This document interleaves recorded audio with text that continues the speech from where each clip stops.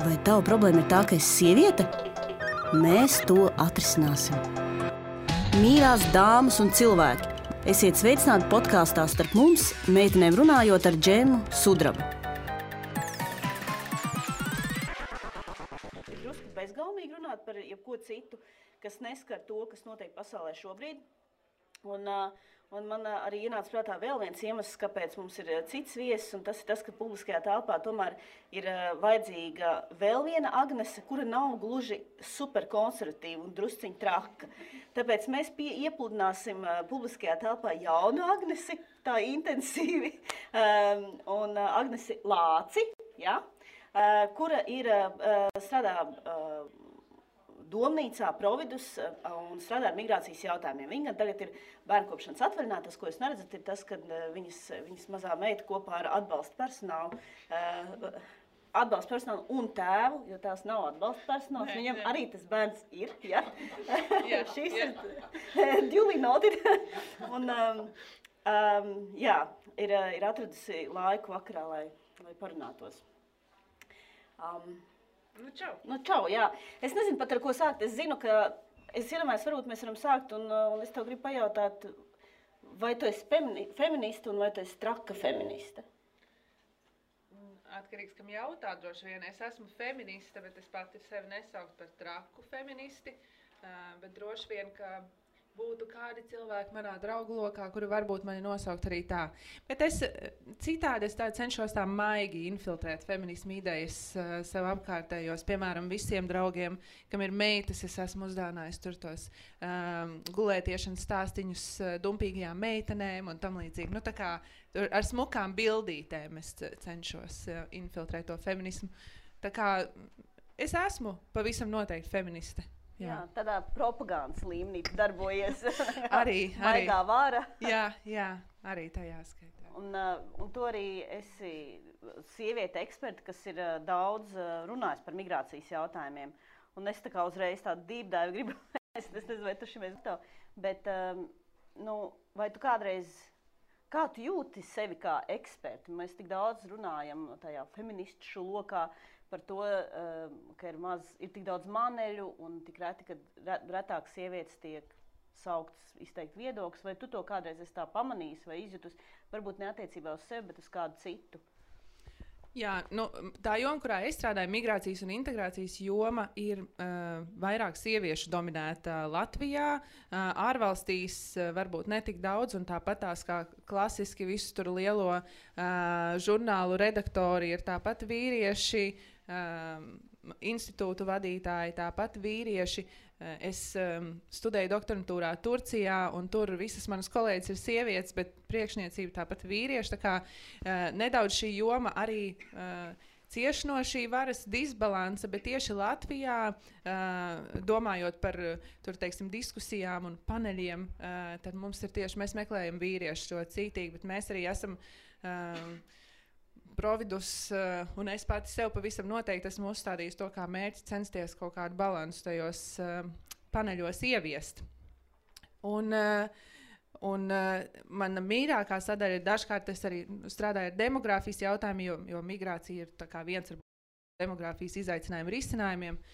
Un tad bija diskusijā par nacionālo attīstības plānu, bija demogrāfijas panelis, kurā bija tikai vīrieši, kuri, tad, kad mēs no auditorijas uzdevām jautājumus, kā tad viņu prātā demogrāfija būtu veicināma, un tā, viņi teica, vajag vienkārši būt tādām jaukākām pret saviem vīriešiem vakaros. Un mēs sakam, jā, tas droši vien atrisinās to dzimstības problēmu. Un acīm redzot, vienkārši latviešu sievietes nav pietiekoši jauks, tāpēc mēs izmirstam. Tā, jā. Bet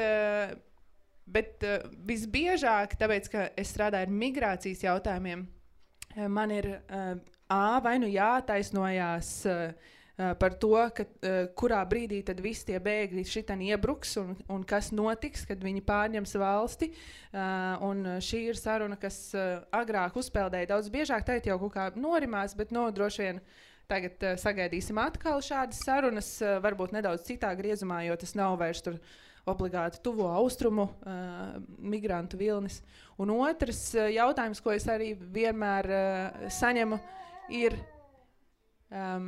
vai tad, man tik ļoti patīk tie tuvo austrumu vīrieši, es droši vien ļoti gribu tieši strādāt tajā vidē, un vai esmu gatava vispār jebkad palikt ar viņiem vienā istabā un ar viņiem runāt, jo tas noteikti nebūs droši, bet lai jau es tā daru, es droši vien esmu to pelnījusi, ja jau es esmu izvēlējusies šo. Viena no lietām, ko arī sociālajos tīklos raksta, arī, man liekas, attiecībā uz tevi, bet arī uz citām tur sabiedrībā aktīvām dāmām, kas ir izteikušas tādus liberālākus uzskats par migrāciju, ir, ka tur ir tādas tā kā cerības, tad, kad jūs izvaros, tad jūs redzēsiet.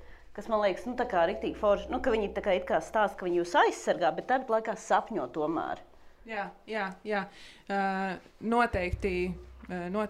Un tas, ka es saku, ka es esmu dzīvojis musulmaņu valstī, nav vispār arguments, kur es esmu pat liftā braukusi, iedomājies viena pati ar vīriešiem, šokējoši, un es esmu šeit, un joprojām daru to, ko es daru. Bet, kā īsti ir, es tev atzīšos godīgi, ka man vispār tādi vīriešu grupē, manā skatījumā problēma nav ar vīriešiem, kas ir ar tumšu ādas krāsu un ir musulmaņi, bet problēma ir vienkārši tādēļ, ka te ir kaut kādas zināšanas, ļoti bieži viņas ir datos balstītas, tavos datos ļoti bieži balstīts. Ka, teiksim, vīrieši, kas stāv grupā, kad ir tumsa, kad viņi tur varbūt pīpē vai varbūt vienkārši skaļi uzvedās, kad tu zini vienkārši, ka tā ir tāda situācija, kura ir bīstama.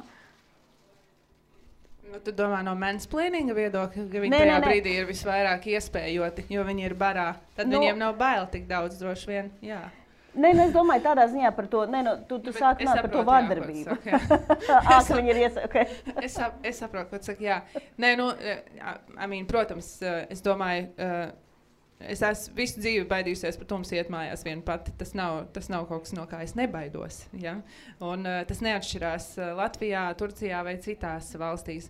Un protams, ka sieviete ir neaizsargāta ļoti daudzās situācijās. Par to šaubu nav. Bet vienlaikus es vainu neveļu uz migrantiem.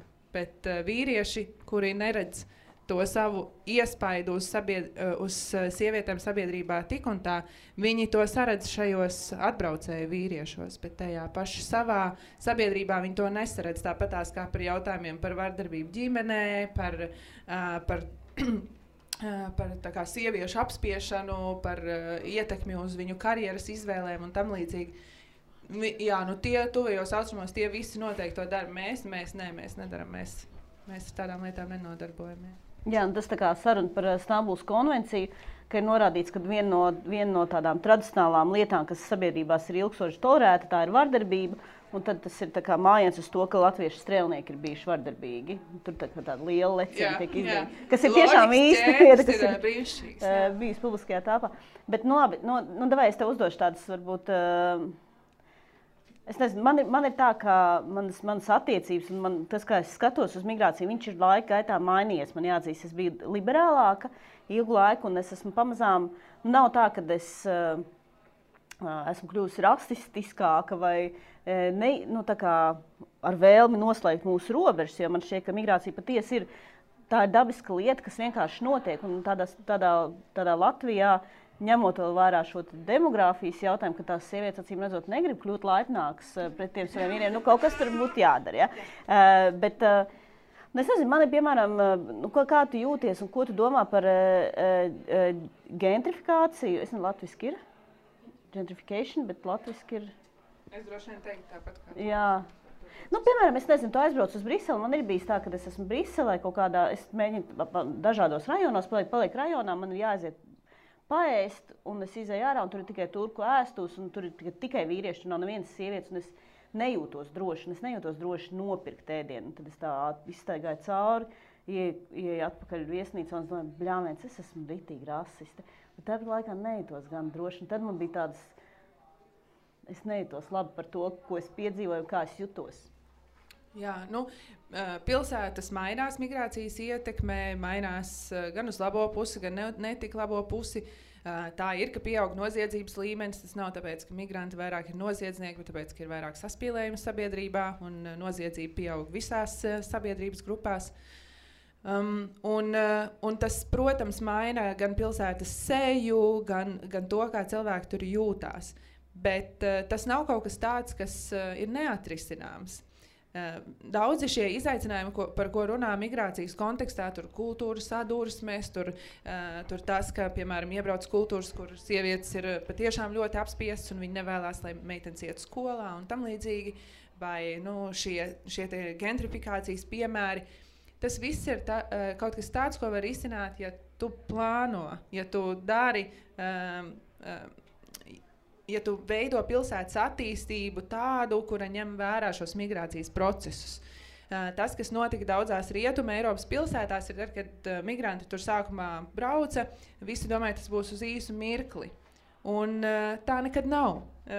Gandrīz nekad migrācija nav uz īsu mirkli, kāds tur paliks un mainīs to pilsētas dabu. Un tam nav jābūt nekam sliktam. Bet mēs nevaram gaidīt, ka tas atrisināsies kaut kā pats no sevis.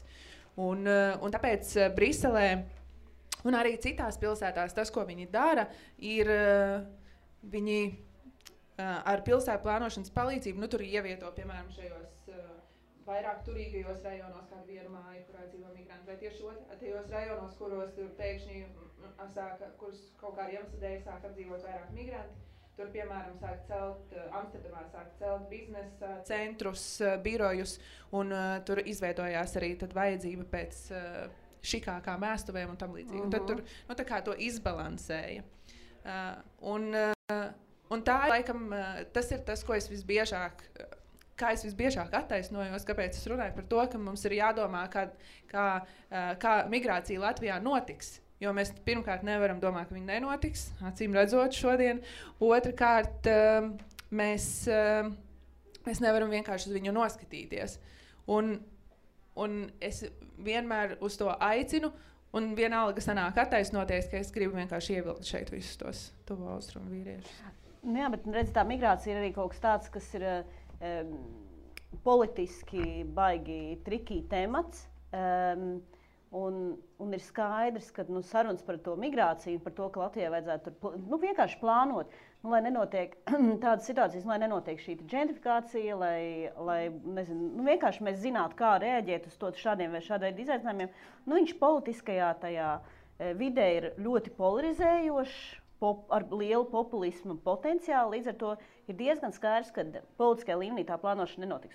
Un, man tā šķiet. Un tas nozīmē, ka vienkārši vienā brīdī mēs būsim situācijā, kur būs jau slikti. Jā, bet atkarīgs no kā mēs vēlamies mācīties. Tā jau nav, ka nekur nenotiek tā plānošana notiek. Un arī tajās vietās, kur viņi izdomā vēlāk, ka viņi attopās. Tā kā, mums jau sāk palikt slikti, mums jau kaut kas ar šo jādara. To pieeja var mainīt. Un ir pilsētas, kuras ir brīnišķīgi piemēri, tāpat Amsterdama, Antverpene, Toronto, kur ir patiešām ļoti, ļoti bagātīga tā kultūra, un viņi ar to strādā. Tas nenotiek vienā gadā, 5 gados, pat ne 10 gados, tas notiek laiku. Bet, kā teiksim, ja mēs paskatāmies, ir tie gājieni par tradicionālajām vērtībām pret seksuālo izglītību skolās, un tie, ko es esmu pamanījis, kas ir bijuši Francijā un arī Kanādā, Kanāda vispār skaitās tur super labais piemērs integrācijai. Un es paskatos uz bildēm, un tur ir tiešām tādu ir atraduši viens otru, tātad sievietes hidžābos un nikābos un burkās, un sievietes no, acīm redzot, no Austrum Eiropas, no ļoti konservatīvas kristiešu vidas. Viņas ir atraduši vienu otru un riktīgi protestē pret seksuālo izglītību skolās. Un tad, kad es šo redzu, tad man atkal tā kā uznāk tāds ilgs... Viņu paliek vairāk tādā veidā. Jā, Lai gan lielākajai Latvijas sabiedrības daļai vajadzētu būt tā kā, Yeah! jā, Tādā veidā mēs aizstāvēsim tradicionālās vērtības. Jā, varbūt šis ir tieši tas, ko mums vajag. Mums vajag palielināt mūsu pārsvaru. Jā, vai ne? Telos pēc tam šo skatīsies un tā kā pierakstīs. Lieliskas idejas. Lieliskas idejas. Tā ir otrajai Agnesei. Tā ir otrajai Agnesei. Viņa tā kā, Agnese, we're on the same page. Jā. Bet man par šo ir viens stāstīšu. Mēs sadarbībā ar vienu nevalstisko organizāciju Vācijā, kas sauc Migration Matters, kur viena no dibinātājām arī ir no Rīgas. Viņi ir uztaisījuši tādus foršus video klipiņus, kas vienkārši skaidro migrācijas procesu, patvērumu procesu un ir tieši domāti, īstenībā super labi piemērot skolēnu auditorijai. Un mēs viņus iztulkojām latviski un uztaisījām pavadošo mācību materiālu par šo. Un aicinājām skolotājus uz semināriem, un tad šie skolotāji pieteicās uz semināriem. Un tagad Daugavpilī notiek šis seminārs. Iepriekšējā dienā laikam ir bijis Cēsīs. Brauc mājās no Daugavpils, man zvana, klausies, Neatkarīgajā ir raksts par to, kā Providus rīko šādas mācības. Un mēs esam aizlieguši šādas, mēs uzskatām, ka šādām tēmām nav jābūt tajā skolu programmās, bet viņi tāpatās, ja mēs viņus nelaižam pa durvīm, tad viņi kā piekšā pa logu. Un tad viņi tur atbrauc, un viņiem līdz ir bulciņas. Un kamēr skolotāji pilda uzdevumus, viņiem skan patīkama mūzika fonā, un viņi tā kā emocionāli cenšas pielibināt tos skolotājus, ka tā migrācija ir laba lieta. Lai gan īstenībā tur viss bija tieši par to, ka migrācija vienkārši normāls process un ka par to vajag runāt. Bet jā, tas apraksts bija brīnišķīgs un par to, kā mēs mēģinam emocionāli iespaidot nabaga skolotājus. Jā, badīgos skolotājus, kas tā kā free food un tad viņiem var jebko. Jā, pacietīs to lifta mūziku fonā šitām mācībām, jā. Bet, vai tev šis liekas biedējoši? Vispār tad, teiksim, cik, ka tādā veidā mēs varam kaut ko radīt riskus un zaudēt kaut ko no gan sieviešu tiesībām un vienlīdzības, bet arī, tā skaitā, tie sarkanie karogi, kas ir tajās vidēs, teiksim, kas varētu būt seksuālā reproduktīvā veselība, aborti, kas vēl? LGBT. Jā. Jautājums jau ir, kas ir tā vide, kurā viņi sāk to savu iekļaušanos Latvijas sabiedrībā. Jo tie piemēri par to, kādām vērtībām pieslienās pusotrā un otrā paudze migrantu, viņi parasti diezgan raiti pieslienās uzņemošās sabiedrības vērtībām. Un Rietumē Eiropā mēs to redzam, ka, piemēram, meitenes no islāmticīgām ģimenēm, viņas ar laiku dažas izvēlās nesāt joprojām galvassegas kaut kāda veida, bet liela daļa neizvēlās un arī sevi identificē kā liberālā, kas, varbūt ne tur pavisam, bet, tomēr tā vērtību skala mainās. Bet tas ir tāpēc, ka tur izglītības sistēma par to runā. Tas ir tāpēc, ka tur izglītības sistēma runā par to, ka sievietēm ir vienlīdzīga vieta sabiedrībā, ka viņas var darīt sabiedrībā to, ko viņas vēlas, ka viņām ir iespējas un mēs tās varam piedāvāt. Un tāpēc, ka viņi arī tur ļoti kontrolē, lai šie migrantu bērni iekļautos parastajā izglītības sistēmā, tad tā ir tā vide, kur šo var uzrunāt. Bet mūsu gadījumā tas jau nav, tā arī reāli nav tā migrantu vaina. Ja? Tas ir tā vide, kur viņa iekļaujās. Ja būs jēdzīga tā skolu reforma un programma reforma, kur daudzveidība un iekļaujošā vide un starpkultūras saskarsmes jautājumi ir daži no tiem pamatprincipiem, uz kuriem šī sistēma balstās. Ja tā viņa tiks ieviesta, tad nevajadzētu tam tā notikt. Bet jautājums, vai tas tā būs? Un tās mani satrauc. Bet tā, atkal tas nav migrācijas jautājums, tas jau ir cita veida plānošanas jautājums, kā mēs domājam par to, kā viņi šeit iekļausies un kas ir tā kultūra telpa un vērtība telpa, kurā viņi iekļausies. Mēs tur varam saliedētības dokumentos skaisti uzrakstīt, ka tur ir eiropeiskās vērtības, bet man tādas šaubas par to. Jā, cik lielā mērā mēs paši esam on board ar eiropeiskām vērtībām un ja mēs paši neesam, un ir daudz cilvēku, kas domā, ka tās nav mūsu vērtības, tad cik daudz mēs varam viņas citiem iemācīt. Bet es arī gribu pateikt to, ka tas, ka kāds strādā ar migrācijas un integrācijas jautājumiem, nenozīmē, ka šiem cilvēkiem nav aizspriedumi, un ka es jau neesmu arī uzaugusi tur kaut kādā sistēmā, un ka es arī neiedomājos visas iepriekš minētās lietas par atbraucējiem. Un nesen arī tur pārdevu kaut ko Mandelē, un atbrauc čalis, ar kurus runāju pa telefonu, viņš sauc Tomas, un es ar viņu runājos, un man nav ne mazākās jausmas par to, ka šis cilvēks, bet viņš no Lielvārds, viņu runāja latviski, tā, atver durvis, un tur ir kāds, kuram ir tumša ādas krāsa, un es pēc tam pie sevis domāju, šis nebija tas, ko es iedomājos.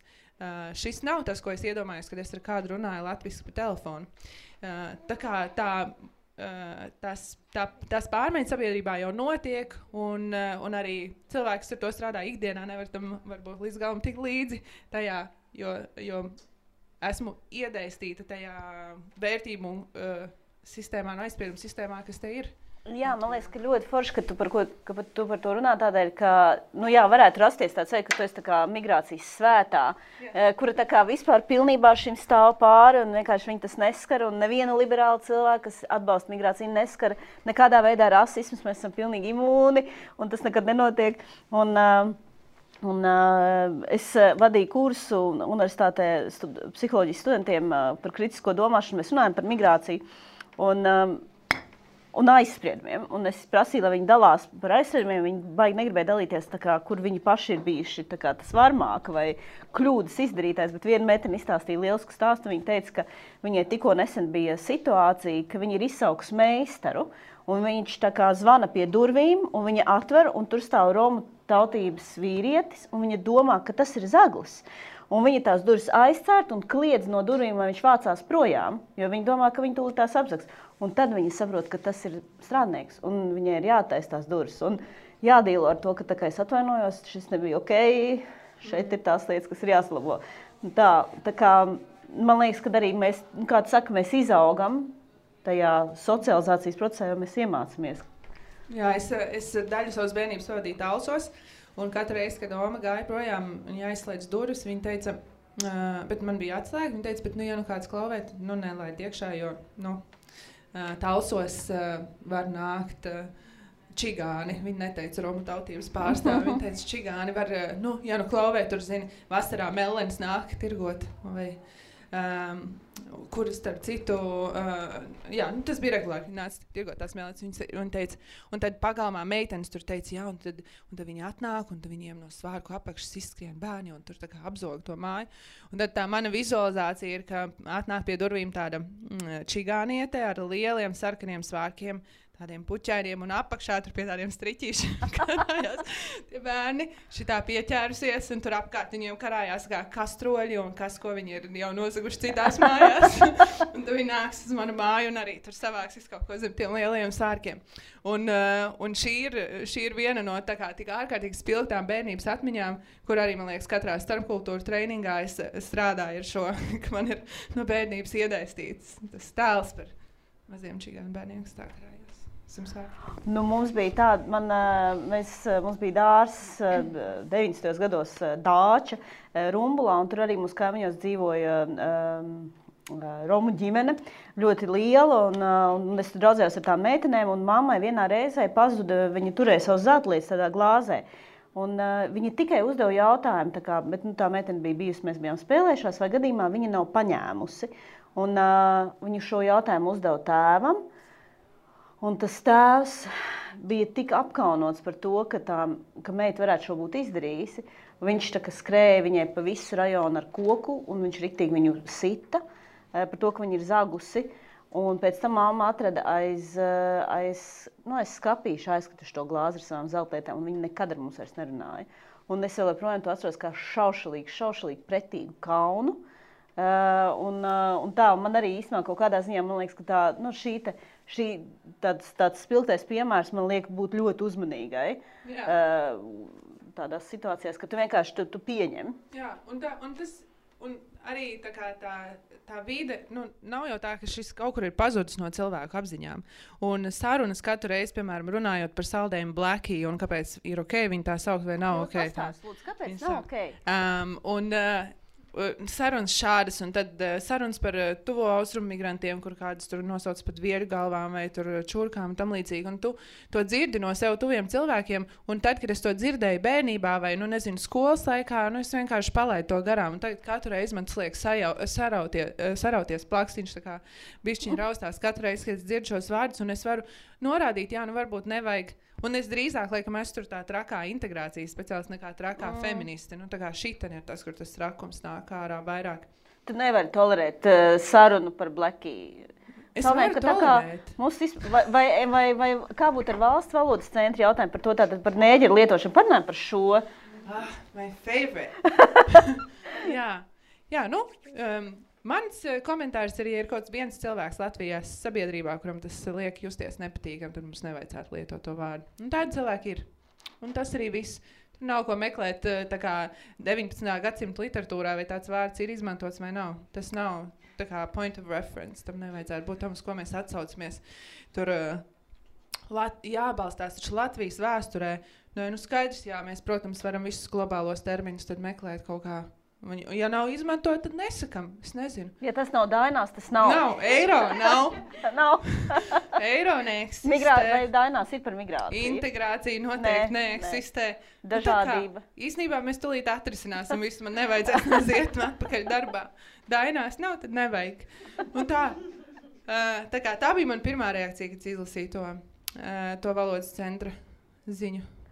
Jā, es biju ļoti pārsteigta, jo viņi, man liekas, viņiem ir tāda, dažreiz viņi ir tādi progresīvāki, un tad dažreiz ir ļoti dziļi, tā bedra ir ļoti, ļoti dziļi, un viņi viņā ir iekrituši, un viņi nevis pasaka, ok, labi, mēs sakam, nebijām vispār domājuši, bet, protams, ka to nevar vairs izdarīt šajā situācijā. Jā. Viņiem ir tagad jāturās, vismaz gadu viņiem tad būs jācīnās par to, ka nē, ka šī ir laba doma. Jā. Un turklāt tā kā ir 80% Latvijas sabiedrības, kas ceļ rokas gaisā un saka, kurā mēs beidzot varam teikt neģers, jo viņi pirms tam to nedarīja. Noteikti viņi to nedarīja. Viņi tāpatās to visu darīja. Jā, un tagad viņi saka, bet drīkst, es ziņās izlasīju. Jā. Tas ir tāpat kā par ebrejiem un žānra klasika, protams, par to, ka tā kā, es saku žīds, bet tas tāpēc, ka vienkārši vienmēr tā ir teikts. Un es jau to nedomāju slikti. Viņi jau arī paši tā saka. Ja viņi arī paši tā saka. Mums bija ļoti forša saruna par šo ar Aigu Veckalnu podkāstā Pieturzīmes, kurā tu arī viesojies. Un iesaku noklausīties, viņai ir vairākas foršas epizodes tieši par iekļaujošo valodu. Un par to, cik īstenībā daudz mēs no savas pozīcijas neiedomājamies, kāds liek justies cilvēkiem. Man ļoti vērtīgs bija epizodes par cilvēkiem ar invaliditāti vai nedzirdīgajiem vai dzirdīgajiem, nedzirdīgajiem. Un to, kādu valodu mēs izmantojam kaut kā saziņā. Tā kā tas ir ok, ka mēs neiedomājamies par to ikdienā, bet ja mums kāds kādreiz lūdz kaut ko neteikt, tas būtu forši, ja mēs tā varētu. Jā. Un tā es jūtos par to Blackie un to. Jā, bet Klau, tā tad es zinu, ka tu esi tā kā bērnu kopšanas atvaļinājumā, bet es tad atgriezies brīvprātīgo darbā kontekstā ar to, kas ar bēgļu cilvēku pieplūdumu no Ukrainas pastāst man. Kā tas ir? Jā, par šo laiku man tādi vairāk punkti. Pirmais ir tas, ka pirms visu laiku, kopš es esmu atgriezusies Latvijā un strādāju ar migrācijas un integrācijas jautājumiem, es esmu strādājis tieši ar bēgļu politiku un centusies radīt kaut kādu sistēmu. Nesusi labos ārvalstu piemērus, pamatlietas, kam ir jābūt patvērumu sistēmā, gan uzņemot, gan pēc tam integrācijai. Un man visu laiku bija tāda sajūta, ka es runāju tukšumā, bet tagad tā kā totāls apliecinājums, ka es esmu runājis tukšumā. Jā, jo tā sistēma joprojām nav izveidojusies īsti. Un ir grūti strādāt, jo ir noticis tas, par ko es un citi migrācijas eksperti ir runājuši un varbūt brīdinājuši Latvijā. Mēs atrodamies ģeogrāfiski tādā vietā, kur šis tā kā agrāk vai vēlāk notiktu, kad vai no Baltkrievijas, vai no Krievijas, vai no Ukrainas, kaut kādā brīdī tur būtu šāda bēgļu plūsma, un te nu mēs esam. Ir daudz cilvēku, un kaut kā mēs tiekam galā. Pagaidām nekādas nekārtības nav sākušās, tas ir labi. Tā kā kaut kā mēs tiekam galā, bet nu viss tas bija tāds tā kā lēnām mēs sākām tam gatavoties, un tad 2 dienas vēlāk jau sākās process, un cilvēki jau pirmie sāka braukt uz Latviju. Es esmu brīvprātīgā organizācijā, gribu palīdzēt bēgļiem, un palīdzu tieši ar transporta jautājumiem. Ir anketa, kur aizpilda Ukraiņi, kur saka, viņiem vajag palīdzēt nokļūt uz Latviju, un mēs varam ar to palīdzēt no Polijas robežas, viņus vai no citas tā kā Eiropas valsts viņus nogādāt Latvijā.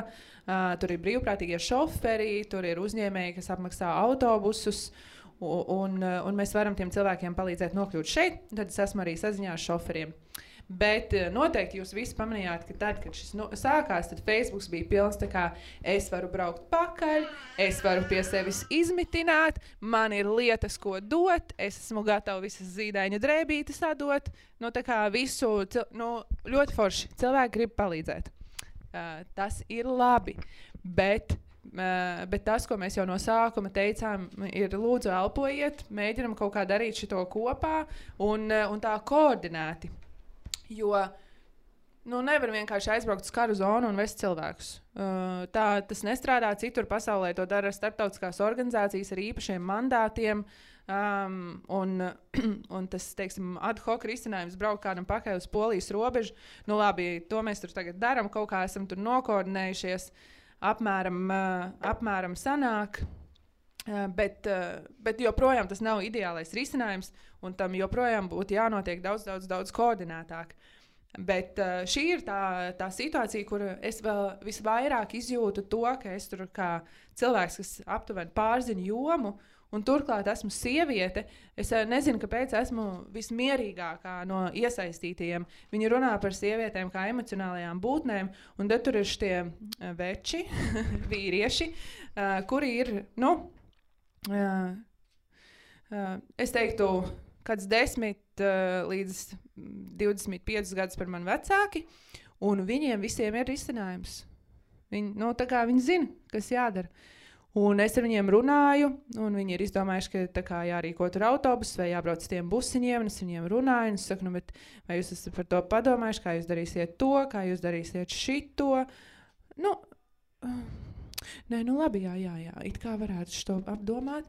Un tad es viņiem zvanu pēc stundas, kad mēs esam izdomājuši to sistēmu, kā mēs varētu, piemēram, autobusu uzpildīt. Saka, mēs jau ar citu vienu biedrību sadarbojamies, jo viņi jau vienkārši teica, lai mēs braucam. Un tāds, man liekas, bet kāpēc nevar tā ielpot un pieturēt to savus zirgus un nedaudz apdomāties? Un viņi reāli izšauja visu pulveri tagad. Šīs 10 dienas visi super aktīvi vēlās palīdzēt un iesaistīties, bet jau norimstās. Es jau pamanu, ka gan sociālajos tīklos norimstās šīs sarunas un tā. Un tad tās organizācijas, kas cenšas strādāt koordinēti un kas arī, teiksim, ir izveidojušas kaut kādas saziņas platformas, lai uzrunātu bēgļus, kas ir apzinājušas bēgļu vajadzības, tās jau turpinās lēnā garā strādāt un meklēt tos risinājumus. Un tikmēr, teiksim, pamperu pakas un kaut kādas humānās palīdzības lietas būs līdz kaut kurienai nogādātas, kā viņas tur tiek izmantotas vai nē, neviens nezina. Vai viņas nonāk tur, kur viņas vajag un vai tur viņas vispār vajag tajā brīdī. Jā. Un es domāju, tas tos cilvēks nesatrauc, jo tas, es saprotu, ka tur ir liela enerģija, ka gribas palīdzēt, un ir tā bezcerība. Tev ir tāda bezcerība, tev gribas kaut ko darīt. Jā. Bet tāpat laikā man ir bažas, ka viņi atbrauks un teiks, tur jau vispār bārdaks, vispār es jau toreiz centos iesaistīties, bet tur jau, un katrs vienreiz aizbrauc līdz robežai un viss, un viņi tā kā jūtas ļoti labi par to. Viņi jau jūtas tā kā sasnieguši ļoti daudz ko. Bet arī tas viens brauciens nodara, nepārprotiet mani, tas ir palīdzīgi, ja, ka to es atvedu kādu bariņu ar cilvēkiem uz Latviju un viņi nonākšu drošībā. Bet tādam ilgtermiņa risinājumam tas galīgi nepalīdz. Un tas, ka ir nevalstiskās organizācijas vai, teiksim, ad hoc uztapušas kaut kādas biedrības un kustības, kas uz savu galvu visu kaut ko dara, tas arī nepalīdz atrisināt to, ka valsts ar kaut ko netiek galā. Tieši otrādi, ja godīgi, tā neusticība tiek sēta arvien vairāk. Un jā, es gribēju kaut ko teikt, atcerēšos, ko es gribēju teikt, tad es pastāstīšu. Nu, okay. Tātad ir diezgan skaidrs, ka Latvija nav tik gatava. Mēs esam gatavi tiem 10,000, bet ja būs vairāk, tad būs jāmaina tie plāni. Un ir skaidrs, ka neviena valsts, tas pieplūdums strauji ir tik liels, ka man liekas, ne Polija, ne Rumānija, ne Lietuva, ne Latvija. Mēs nevaram tā kā, man liekas, Igaunija ir vienīgā, kas te, bet viņi aiztaisīja robežu ciet. Viņi aiztaisīja Latvijas-Igaunijas robežu ciet, lai varētu reģistrēt visus šos cilvēkus. Viņi tā kā vienīgie, kas tiek galā. Bet pārējiem ir grūti, jo tas cilvēku pieplūdums strauji ir liels. Un tas, kā mēs par to runājam, par šo migrāciju, un kāpēc, man liekas, cilvēki ir atbalstošāki, ir tas, ka tas ir tikai uz laiku. Pirmkārt, mēs paši psiholoģiski domājam, ka šis karš beigsies, tūlīt beigsies. Mēs uzskatām, ka viņš beigsies ar Ukrainas uzvaru, jo mēs nevaram, man šķiet, domāt citādāk, jo ir ceļš no Latvijas pozīcijas. Un tā ir tā kā draudzīga, vairāk vai mazāk, tur arī pēc ādas krāsas, ļoti līdzīga valsts. Jā, protams. Tagad tur darbojas visās šīs lietas, bet tas ir tādā ilgtermiņā, tas paceļ to atbalstu un empātiju arī par to, ka kāpēc šie cilvēki stāv rindā, tas tik briesmīgi, vai nevar fiksāk lietas darīt, un kas notiks pēc tiem 3 mēnešiem. Jā. Es atcerējos, ko es gribēju pastāstīt. Gribu palīdzēt bēgļiem. Ilgu laiku bija tāda Facebook grupa, kurā bija tā kā 3,000 cilvēku, un visi bija, teiksim, no liberālā gala, ja? Tie, kas tur no 2015. Gada, un varbūt pēc tam bija šī pievienojās. Un šobrīd ir izaudzis līdz 14,000, un tur ir arī Dzintars Rasnečs un Raivs Dzintars. Viņi grib palīdzēt bēgļiem? Es esmu šokā, jā. Viņi grib palīdzēt bēgļiem. Un šī ir problēma numur 2 mūsu valstī. Mēs selektīvi vēlamies palīdzēt bēgļiem. Un tiem labajiem bēgļiem, jo tā kā šitais karš jau skaitās karš. Jā. Tas otrs karš, nezinu, bet šitas ir karš. Un no turienes tas, ka tur tālāk jābrauc, un tāpēc visa ģimene samet naudu un sūta stiprāko no ģimenes, kas parasti ir jauns čalis, nevaram saprast.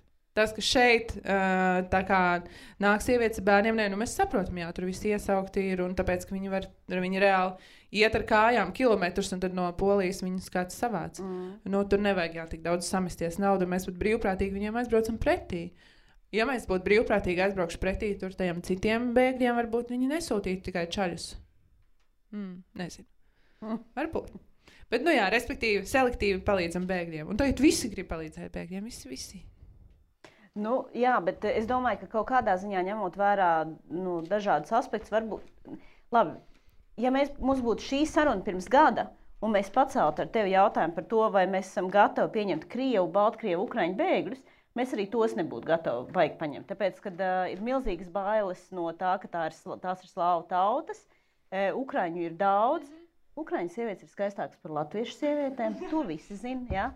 Vai viņas ir arī jaukākas? Viņas ir drīzāk varētu. Ja vēl arī jaukāks, tad vispār vāks. Jātais rodas. Jā, vienīgi dzimstības tur tie jautājumi varētu atrisināties.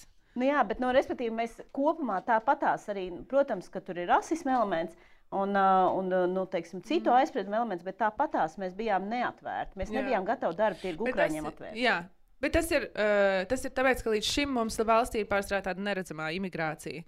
Jo jebkurš, kurš runā krieviski, ir krievs. Ja mēs tur neinteresējamies, kad viņš ir atbraucis senāk vai nesenāk, vai viņš strādā IT jomā, vai viņam vēl joprojām nepilsoņu pasi, viņi visi tā kā viena masa. Un līdz ar to, kad Latvijas iedzīvotājiem jautā, vai tur jūti kaut kādu labumu no imigrācijas, viņi saka, nē. Jo viņi ar imigrāciju asociē tikai to, ko viņi redz. Un ir noteikti cilvēki, kuri redz pievienoto vērtību no imigrācijas Rīgas ielās. Bet tāpēc, ka tā ir neredzamā daļa, tad viņi teikt, jā, mums nevajag tos slāvis, ko mums nevajag, lai gan tie ir cilvēki, kas reāli aizpilda trūkstošās darba vietas IT sektorā, un kāpēc tas sektors super attīstās un plaukst un var radīt vēl darba vietas un attīstīt visādus bootcampus un apmaksāt meitenēm kursus, lai viņas kļūst par IT speciālistiem un tam līdzīgi. Tā kā tas nāk no tā, ka ir cilvēki no visbiežāk mūsu kaimiņu valstīm, ka šīs vietas aizpilda, bet to parasti neviens neredz. Jo Nu, kā jau tu teici, mēs izskatāmies vienādi un viņi runā valodā, kuru mēs saprotam. Jā, to ir vieglāk tolerēt. Bet tev nav bažas par to, ka paies tie kaut kā 3, 4, 5 mēneši, un mēs gribam palīdzēt bēgļiem un pārvērtīsimies par... Paga, viņi neteica, ka viņi uz bišķīti tikai atbraukuši. Ko mēs jau pārvēršamies nedaudz par šo, Pēc cik dienām? Jā, jo, kā ir gatavi visi izmitināt, un tad pēc tam, bet varbūt mums būs kādi nodokļu atvieglojumi. Varbūt mums būs tā kā komunāliem atlaides. Jā, šo es arī dzirdēju, man likās, wow, tu tā kā gribi, tā kā pat nav, labi, es saprotu, 3 mēnešus tu esi izmitinājis, un tad tu uzdod jautājumus, bet tā kā nav pat īsti nedēļu izmitināts cilvēks, bet jau... Jā, un tad, cik ilgi viņi paliks vispār, un tad vai var rēķināties kaut kā citu mājokli viņiem vēlāk tomēr, jā. Un tie, protams, nav visi cilvēki. Cilvēks ir raduši savus dzīvokļus un saka, lai viņi dzīvo tur, cik ilgi būs vajadzīgs, bet ir arī šī otrā kategorija. Un tas ir ļoti liels izaicinājums, jo vai tad tas tajā brīdī vairs ir brīvprātīgais kaut kāds darbs, brīvprātīgā palīdzēšana bēgļiem? Nu īsti nē. Tā jau kļūst par tādu vēl vienu schēmu, un tad mums tam ir atkal jābūvē vēl viena sistēma. Tā kā audžu ģimenēm, kā mēs pārbaudam, vai tur cilvēki tiešām ir tā kā uzticami, un vai viņiem var maksāt šos pabalstus un tam līdzīgi, tā kā vai tā būs droša vide, kur bērniem atrasties. Nu, tad mums vajadzētu sākt pārbaudīt arī šīs ģimenes, kuras izmitinās ukraiņus, un tad sāks prasīt pabalstus. Nu, tā būs ļoti savāda sistēma. Es gribu redzēt, kā tas strādās, jo dažas pašvaldības ir jau pateikušas. Nu, protams, pašvaldība, kurā es esmu uzaugusi, Ogres pašvaldība jau pirms nedēļas pateica, ka būs nodokļu atlaides. Un gan jau tilts tagad nav izgaismots vairs Ungārijas karodziņu krāsās, bet Ukrainas. Jā. Varbūt viņš arī ir pievienojies. jā, bija izmēģināt tie prožektori, jā. Bet, kuras pašvaldības tu tā gribētu izcelt? Jo, labi, jautājums par pašvaldībām, bet es tev gribēju jautāt vēl, kamēr es neesmu aizmirsusi. Man vēl ir radusies sajūta, ka tas, kā mēs risinām jebkuras humānās krīzes, bet tā noteikti nav Latvijas īpašā problēma, ir tā kā apbarot krīzi ar naudu. Un varbūt tas nav slikti. Ar naudu, ar mantām. Nevis ar reāli ilgtermiņa fokusētu palīdzību. Jā, tas ir jau vieglākais. Tā kā vieglākais ir ātri noziedot un aizmirst. Tur tā kā tev sirsniņā liekas, ka tu esi visu izdarījis.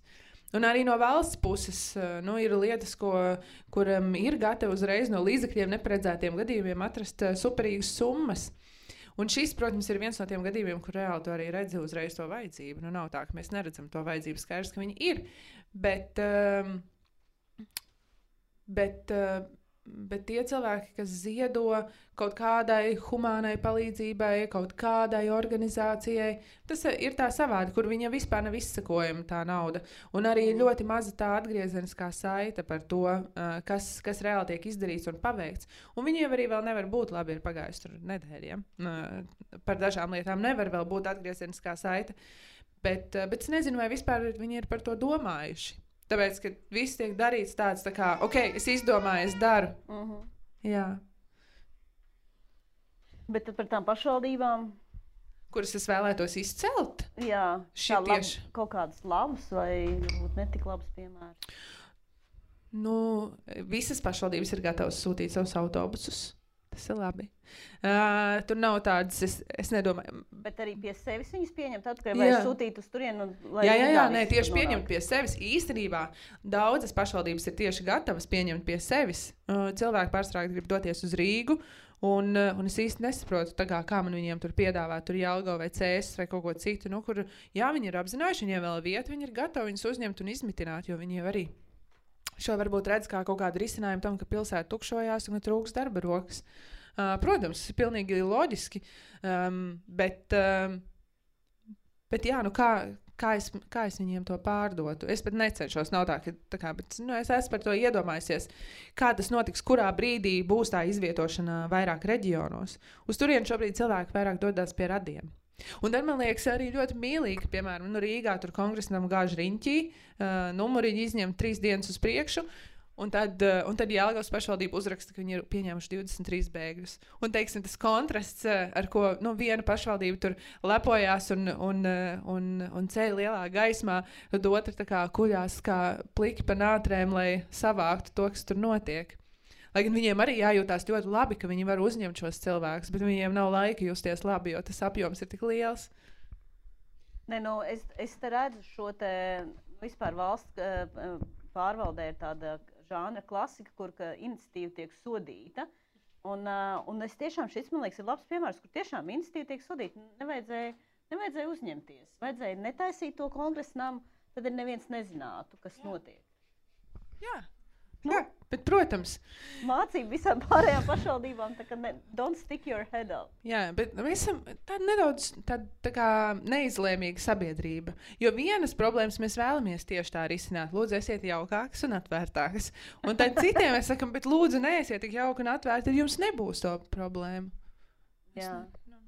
Es nezinu.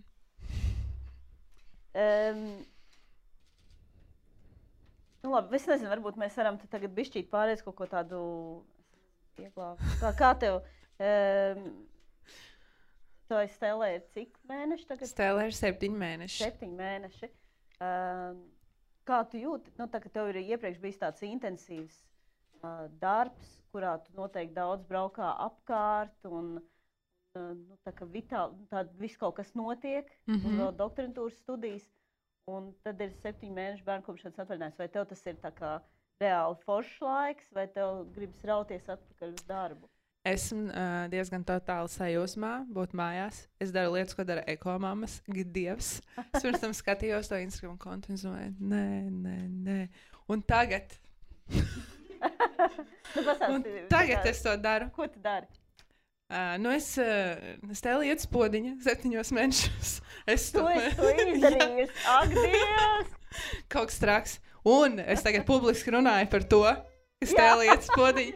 Tas ir jau 2 lietas, par ko es esmu lielā šokā. Bet vispār es esmu totāli priecīga.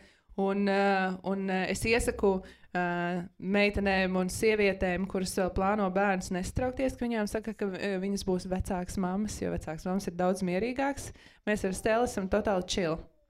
Abas 2. Ja es būtu to darījis pirms 10 gadiem, es ļoti nebūtu chill.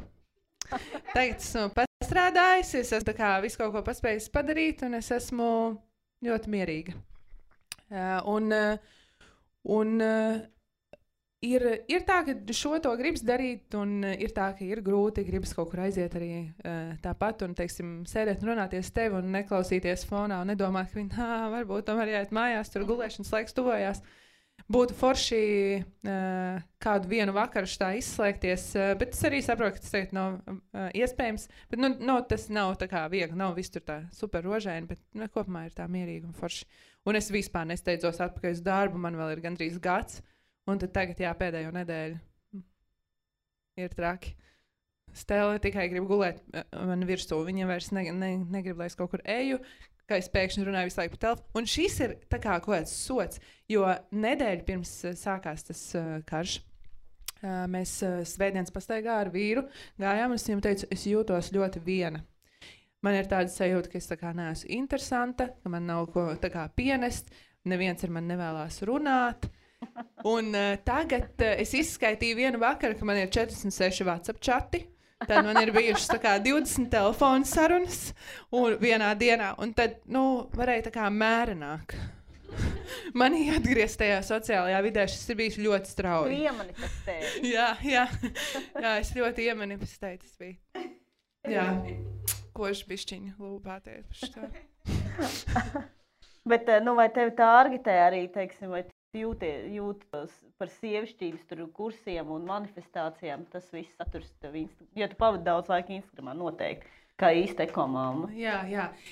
Es esmu tur visam šitam atsakojis, es nevaru, man ir grūti, un tad, kad citas mammas par to runāja, es viņām uzrakstu tā kā lūdzu izbeidziet šo, jo tas, ka tu neesi noskaņojusies uz to, ka tavs bērniņš būs mierīgs, tas tiešām nav vaina nevienai no tavām problēmām dzīvē. Un tā kā kāpēc ir jāliek kādam justies vēl sliktāk par to, ka kaut kas, tā kā varbūt nesanāk pirmajā reizē. Jā, taču grūti ir viss kaut kas jauns jāmācās. Ļoti daudz jauna. Daudz fun facts, gan grūtniecības laikā, gan ar bēbīšiem. Daudz katru dienu kaut ko jaunu var uzzināt. Es tev gribu pajautāt divas lietas. Viena lieta ir ar ko tu varētu palielīties? Ar ko es gribētu palielīties? Es ar savu šodienas veikumu, par ko es esmu tagad totāli mierīga, šobrīd ceļā uz Rīgu ir autobus no Varšavas ar 51 cilvēku no Ukrainas. Pārsvarā seniori un mammas ar bērniņiem. Daži bērniņi ir Stelas vecumā, un man ļoti liels prieks, ka viņi nokļūs šeit, viņi būs drošībā. Un tas ir kaut kas tāds, par ko es šodien ļoti lepojos. Un Steliņa grib čučēt. Jā, bet... Jā, tā ir tāda lieta, ar ko es lepojos. Būs labi. Viņa pacētīsies. Un ja tev tagad ir jāpasaka, ka tagad ir cilvēki, kas šo klausās, kas varbūt nekad vajag nav iesaistījušies NVO darbā, viņi īsti neuzticās, viņi īsti nezina, paši grib grib to sajūt, ka tu pats dari. Ko viņiem darīt? Ja viņiem tā sirds deg un viņus pārdzīvo par to, kas notiek Ukrainā? Paskatieties, ar ko tā organizācija ir nodarbojasies pirms tam. Izpētiet viņu darbus, vai jums tas liekas pievilcīgi vai nē, un tad droši pievienojieties. Grib palīdzēt bēgļiem. Aktīvo cilvēku pulciņš ir izaudzis no 2,5 līdz droši vien 35 šobrīd, un visi ir super aktīvi un ļoti forši iesaistās un ļoti ātri apķer to, kā organizācija darbojās un kā tas, ko mēs mēģinam paveikt, kā tas ir sasniedzams. Tā kā pavisam noteikti pievienojieties tiem, kuru vērtības jums šķiet pieņemamas un kurus jūs gribat atbalstīt. Asociācijai ģimene varbūt nepievienoties, viņiem jau daudz biedru ir. Viņiem tomēr ir daudz bērnu ģimenes tur jau. Tā kā nevajag būt tur, bet pie grib palīdzēt bēgļiem droši nāciet, un tad neaizmirstiet, ka ir arī tādas NVO, kas ir profesionālas un kuras patiešām strādā pilna laika cilvēki, jo Providus, kurā es iepriekš strādāju un pēc tam atkal strādāšu, ir NVO. Pie mums brīvprātīgie ir reti, drīzāk praktikanti, studenti, bet droši atbalstiet arī tādas organizācijas, kuras strādā ar tēmām, kuras jūs atbalstat, ziedojiet viņiem vai vienkārši dalieties ar viņu pētījumiem un esiet informēti. Ziniet, ko jūs atbalstat. Nevis vienkārši tāpat skrienat. Jo tagad visiem gribas skriet un darīt, bet bišķiņi apstājieties un apskatieties. Jo ir tās brīvprātīgo organizācijas, kas tiešām darbojās uz ad hoc kaut kādiem projektiem un vajadzībām. Tur pēkšņi vajag ratiņus, pēkšņi vajag 43. izmēra apaus, tad mēs ātri sakooperējamies vai teiksim, ok, šeit nav informācijas, te vajadzētu bukleti, te vajag to.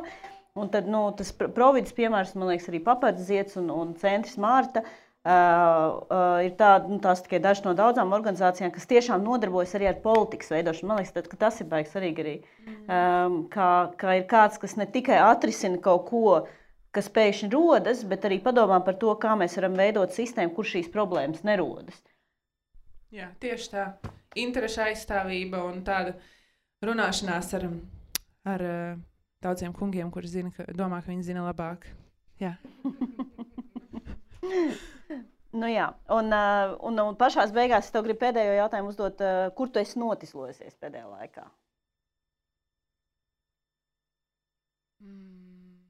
Kur es esmu notislojusies? Es nezinu. Jā, bet domājos, jo, kā jūs saprotat, es ilgi biju viena, jutos viena. Tad man par šo pēdējo nedēļu ir ātri kaut kas jāizdomā, kā es esmu notislojusies. Bet es domāju, ka es izstāstīju to gadījumu, kas man bija nesen, kad es atvēru durvis un ieraudzīju tur kādu, ko es vispār nebiju tur gaidījusi redzēt, un kurš runāja man skaidrā latviešu valodā, un tad neizskatījās pēc latviešu, lai ko tas nozīmētu. Tas bija tā kā totāli, man bija baigi riebīgā sajūta pēc tam kādu laiku, jā. Jā, tas bija tāds tīzlis gājiens. Man liekas, paldies Forši, ka tu izstāstīji par saviem tīzlajiem migrācijas ekspertas gājieniem. Ja? Tagad mēs visi jūtamies bišķīt labāk, ka mēs drusciņi varbūt iespējams esam rasisti daži. Ne visi, daži ir tīri skaidri kā kristāla oliņi, bet daži nav. Un kad tu izstāstīji, kā mēs varam palīdzēt un jēgpilnā veidā un koordinēt palīdzēt Ukrainai, lai tev veicās ar tiem 35 WhatsApp čatiem un nebūšana vienai. Dāmas, cilvēki aplausi Agnesei Lācei. Paldies tev! Bērns ir devies prom, tēt mēs vēliņas. Jā. Man patīk no sākuma, kā es tavu vīru tomēr tā vai tā nosaucu par, ka atnācis atbalstīt. Jā, atbalstīt. Jā.